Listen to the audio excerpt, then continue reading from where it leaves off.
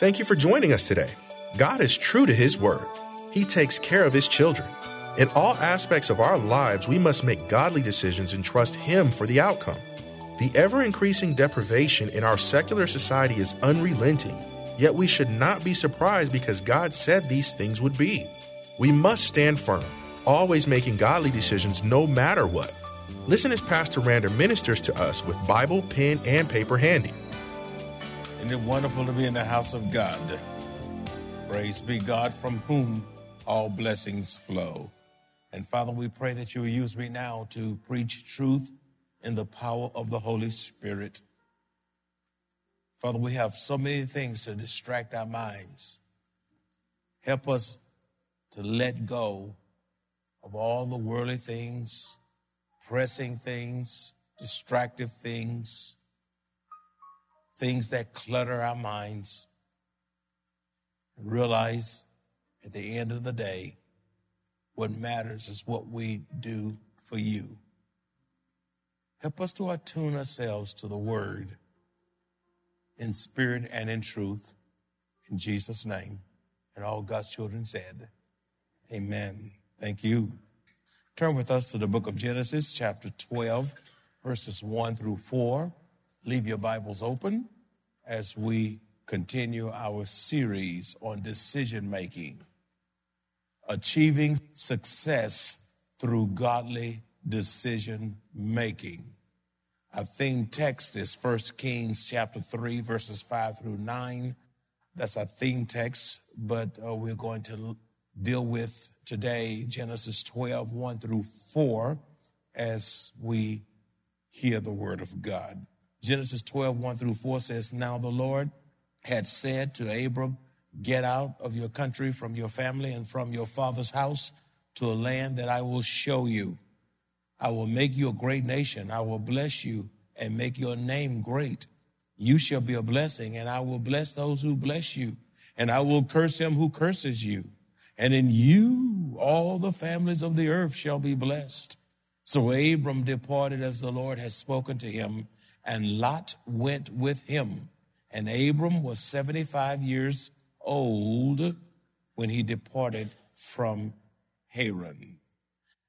What must we consider when making decisions that glorify God? What must we do? What must we consider when making decisions that glorify God? Number one, we need to trust God when He leads us into a decision, even if on the surface that decision does not make sense. And that's real important. If you're writing, you really need to write this point down, because God does not always make sense. Trust God when He leads you into a decision, even if on the surface that decision doesn't make sense. God told Abraham to go, and Abraham went not knowing where he was going. With that being said, be mindful that obedience to God brings blessings from God. Abram got blessed because he obeyed the instructions from God. Don't expect God to bless you while you're living in rebellion against God. At the command of God, by faith, Abram, not even knowing where he was going, left his family who was steeped in idolatry. He had no GPS or MapQuest. He simply walked with God by faith and wavered not at the promises of God. I can imagine his kinfolk back in Haran was saying, "Abram, where you going?" He said, "I'm leaving." "Do you know which way you're going?" "No." "Do you realize how old you are?" "Yes, I'm 75 years old. What else do you need to know?" He said, "Well, how you going to get to where you're going?" "I don't know." "Who told you?" "God." But they didn't realize that this was the God of all gods. This was the transcendent God. And he moved at the beckoning command of God. My friends, observe the covenant blessings of Abram in Genesis 12, 2 and 3, because of his obedience, which says, "I will make you a great nation, Abram. I will bless you and make your name great, and you shall be a blessing. I will bless those who bless you, and I will curse him who curses you. And in you, Abram, all the families of the earth shall be blessed. My friends, Abram's faith in God, Abram's walk with God, Abram's obedience to God's word brought future blessings to Abram as well as his posterity. Because of his walk with God, his faith in God, his obedience to God brought future blessings to Abram as well as his posterity. If God used Abram at 75 years of age, he can use any of us at any age. I serve notice on all of you today. You're not too old to be used by God, and you're not too young to be used by God. By the way, parents, don't get in your children's way when they want to make steps toward God and they want to see Christ as their personal Savior, because you don't know where the death of your child is going to be. And a lot of times you say, well, they're a little too young. I don't know. When they make steps toward God and you see them having that desire for God and want to come to Christ, don't tell them they're too young, because actually they're not too young to be used by the devil. Why don't y'all say amen? If they're not too young to be used by the devil, they're not too young to be used by God. And you need to do all you can to inculcate biblical principles, singing Christ over your children, praying over your children, read the scriptures to your children, because they're not too young to be used by God. And you want to cultivate that experience, because sometimes parents can get in God's way because we think we know what's best. It's not that we think we know what's best. God knows what's best. And if you're listening to God, parents, you'll do what's right with your child, who is a gift from God to you. Why don't you say amen? I just want to throw that in as a caveat. But now let's deal with the older side. You're not too old to be used by God. If God used Abram at 75 years of age, he can use any of us at any age. Therefore, you must make a decision to bear fruit in old age. Say old age. That's right. You're not young at heart. You're not seasoned. You're old. That's right. Stop all that stuff. You know, I know you're fixing yourself up. There's nothing wrong with fixing yourself up. There's nothing wrong with dyeing hair. There's nothing wrong with hair pieces. There's nothing wrong with facelifts and all that stuff. If you want to do all that, just make sure you tithing first, okay? Don't take God's money to do that. Why don't y'all say amen? Now, if you got some extra and you want to spruce it up, you can go and spruce it up, but it's going to drop anyhow, you know. You build your treasures up in heaven. Hey, why don't you say amen? Build your treasures up in heaven. You're still old, and Abraham was an old man, 75 years old. And yet he's adventuring with God at 75 years of age. I want to say something. Finishing well is to serve faithfully until you cross the finish line right into the presence of Almighty God. Finishing well is to be faithful to the Lord, to be committed to the Lord, giving God all your heart, mind, soul, and strength, being faithful unto death, crossing the finish line. Psalms 92:14, it's one of my favorite verses. You say that about all of them. I can't help it. I just love the word of God. Psalms 92:14 says, they shall still bear fruit in old age. They shall still bear fruit in old age. They shall be fresh and flourishing. It's nothing like a fresh old person. That's right. Most people, they get old, they get stale, they get mean, they get grouchy, they hard to deal with, cantankerous, but it's nothing like somebody who's been walking with the Lord so long. You see the glow of God on their countenance. You see the aura of Christ all over them. There's a spiritual freshness about them. You just long to be in their presence because they have a depth of walk with God. They have spiritual substance to their lives. And you just like hanging around them because you know you're going to get some spiritual nuggets that's going to bless your heart in some kind of a way. That's the kind of people we need who are growing older in Christ and older in age. That's right. They shall still bear fruit in old age. They shall be fresh and flourishing. Make a decision to allow God to use you even as you get older and older and older and older until God calls you right on in to the presence of God. You don't want to rust out. You want to wear out. Amen? Wear out. And there's no such thing as coasting or slowing down as you get ever so close to the finish line of your life. You saying you're too old? Well, let me just clear that up right now. For example, the great Spanish painter Pablo Picasso produced some of his greatest works at 90 years of age. Arthur Rubinstein, the great Polish-American pianist, gave one of his greatest recitals at 89 years of age. In Genesis chapters 5 through 8, Noah built an ark when he was 500 years old. You're talking about old. In Exodus chapter 3, God called Moses at 80 years of age. At 80, go down, tell old Pharaoh, let my people go. In Joshua chapter 14, verse 12, at age 85, Caleb said, give me this mountain.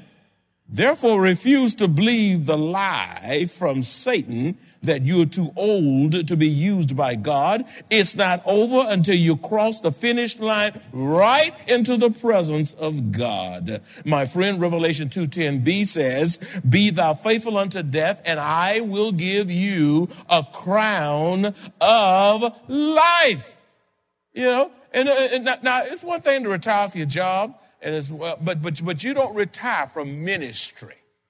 You don't retire from ministry. You don't just sit down. Now, I may get to the point one day where I may not physically be able to pastor, but even though I may not be pastoring, I am still going to be doing ministry because retirement is foreign to Scripture. Look how quiet it's getting now.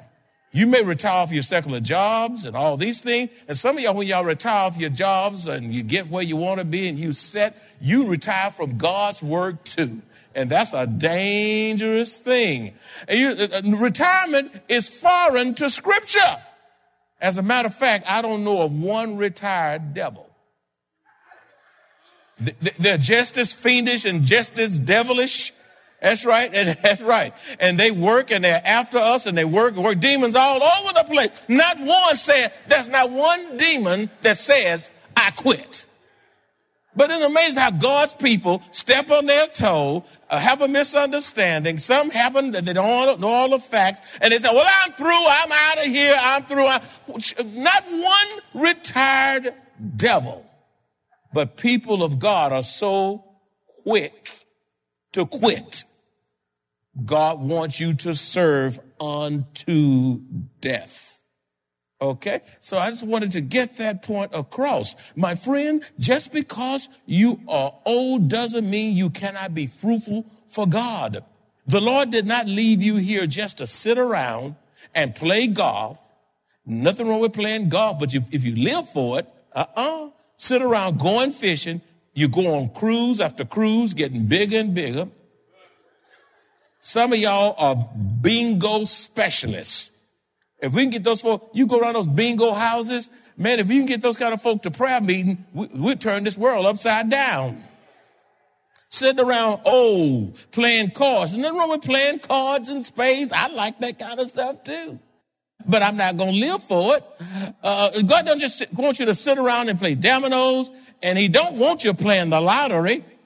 Watching television, 800 channels you got. You got some devilish stuff on there that has no business being on there. Surfing the internet, living for the internet, or just sitting around being an habitual gossip. You're old and you're gossipy. If it's a piece of gossip, you know it, you share it. You're talking to folk all over town, texting folk, emailing folk. Gossip, gossip, gossip, gossip. The older you get, the more gossip you got. You're just a professional gossip can. God didn't leave you around to spew gossip everywhere. He wants the gospel to go forth into all the world. So the scripture says in Psalms 92:14 that God wants you fresh and flourishing for his glory and your good. So live each day, people of God, to the fullest and be enthusiastic that you can still bear fruit in old age. Remember Job 42:12a, which says, now the Lord blessed the latter days of Job more than his beginning. That's powerful. You need to write that down. That means God is not through with you yet if you give him all you got. You give him all you got. Give him all your soul, your mind, your soul, all your mind, your soul, your strength, and he'll bless your latter days. Say latter days. He'll bless your latter days better than the beginning of your life. Job 42:12a says, now the Lord blessed the latter days of Job more than his beginning. In other words, it gets better as you grow older. My God, all God's children said? Let's go to the second principle. Y'all hanging on with me? Okay, second principle in decision making is this. We must make a decision not to despise small beginnings. We must make a decision not to despise small beginnings. When you know without a doubt that God has called you to do a certain task or assignment from him, don't expect instant results. I reiterate, you need to grab hold of these truths because you're going to need this. When you know without a doubt that God has called you to do a certain task or assignment from God, don't expect instant results. Be patient with God, be patient with yourself, and be patient with others. God is developing you. When God is in the process, oftentimes God moves slowly because he's developing you, he's teaching you lessons, and he's growing your spiritual maturity.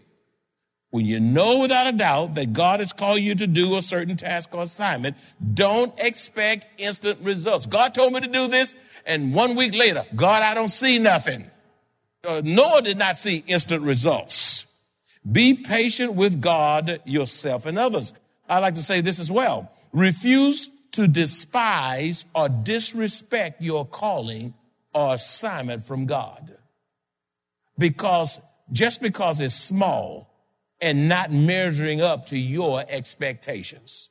I reiterate, refuse to despise or disrespect your calling or assignment from God because to you it seems small and not measuring up to your expectations. You know, whatever you do for God is big because you have a great God that gave you that assignment, and any assignment that God has given you is a big assignment because it came from whom? God. It came from God. No little task in God's economy. When God tells you to do something, it's a big assignment. Teaching is a big assignment. Pastoring is a big assignment. Ushering is a big assignment. Being kind to my neighbor is a big assignment. Helping the elderly in the nursing home is a big assignment. Ministering to youth in whatever capacity is a huge assignment. Huge assignment. Working in the media ministry is a big assignment. That's right. Being a missionary for God in foreign fields is a huge assignment. That's right. Going to the homeless shelter to see those who are without homes, or going to visit prisoners and inmates is a huge assignment, my friends. Refuse to despise or disrespect your calling or assignment from God because it's small and not measuring up to your expectations. Many times, our expectations come from our own fleshly desires and competition. You know, you're trying to be like somebody, you're trying to outdo someone, and so you put expectations on yourself that God has not put on you. You see what I'm saying? However, we will be at peace with God and ourselves when we align our expectations with what God expects or requires of us. Did you get that? We will be at peace with God. We will be at peace with ourselves when we align our expectations with what God expects and requires of us. That's huge, y'all. Zechariah 4:10a says, "For who has despised the day of small things?" Who has despised the day of small things? When Maranatha first started back in 1988, we were very small, and we were in a one-room YMCA building. And all the people those few people could fit in that one room over on Iowa and New Braunfels. One room. But I knew God had called me to do what I am doing. And I thank God for those who believe God with me in the call of God upon my life, along with my wife. And from that humble beginning, look what God has brought out of that. You know, we just in a YMCA. We're so few. It's not many of us. And you start shutting down your blessings before God can bless you, because God sees the beginning and the process all the way to the end. And sometimes people see where you are, but they don't know where you began. You know, and you know why some of you are frustrated? Because you think it has to be big. Which leads me to this point. If you're not willing to start small, maybe you shouldn't start at all. Some of y'all want to start at big levels. And God says, no. No, you're not ready for that yet. I know what you can handle. I know what you can take on. Let me decide what's best for you on my terms. If you're not willing to start small, maybe you shouldn't start at all. God loves to use people and things we think are insignificant to do great things. God loved to do extraordinary things through ordinary people. Did you hear what I said? God loves to do extraordinary things through ordinary, common folk. It's amazing. It is absolutely stunning. God loves to use people and things we think are insignificant to do great things. Many equate success with big crowds. Ooh, there's a big crowd over there. Something must be going on. We like big crowds. We like that. Because you can get a big crowd at a bonfire. You can get a big crowd at a fight. You know, you can get a big crowd for a whole lot of things that are just secular and devilish. Big crowd, big buildings. Bigger the building, the more spiritual we are. Big budget. Ooh, look at the money this particular church is taking in. You can have a big budget and be just as liberal as you can be. You can have a big budget and be an apostate church. Well, look how quiet it's getting now. Big congregation. My church.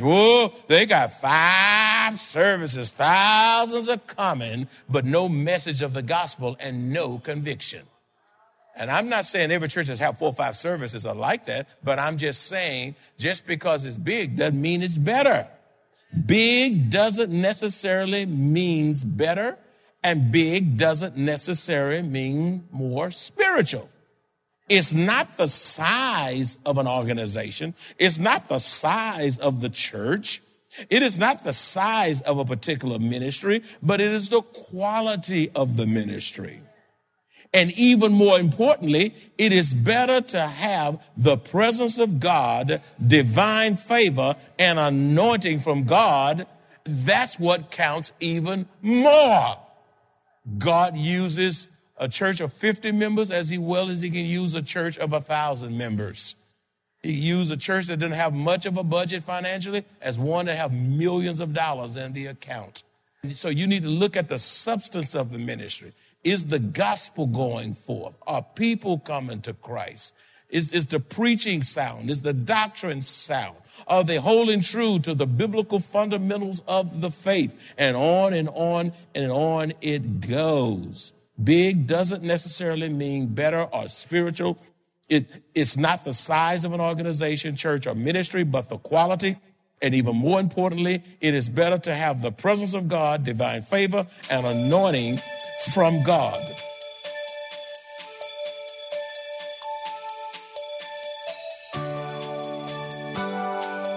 We lose when we say we belong to God, yet do not do the things He says. When we surrender our lives, we are saying that we willingly live in total submission to Him. Jesus willingly suffered and died for us, thereby paying for our salvation in full. We must stand on the promises of God no matter what the cost, because in the end, we will inherit eternal life free of charge. The price has been paid in full. If you enjoy this kind of biblical teaching by Pastor Rander, please visit us at Maranatha Bible Church, located in Converse, Texas, or call us at 210-821-5683.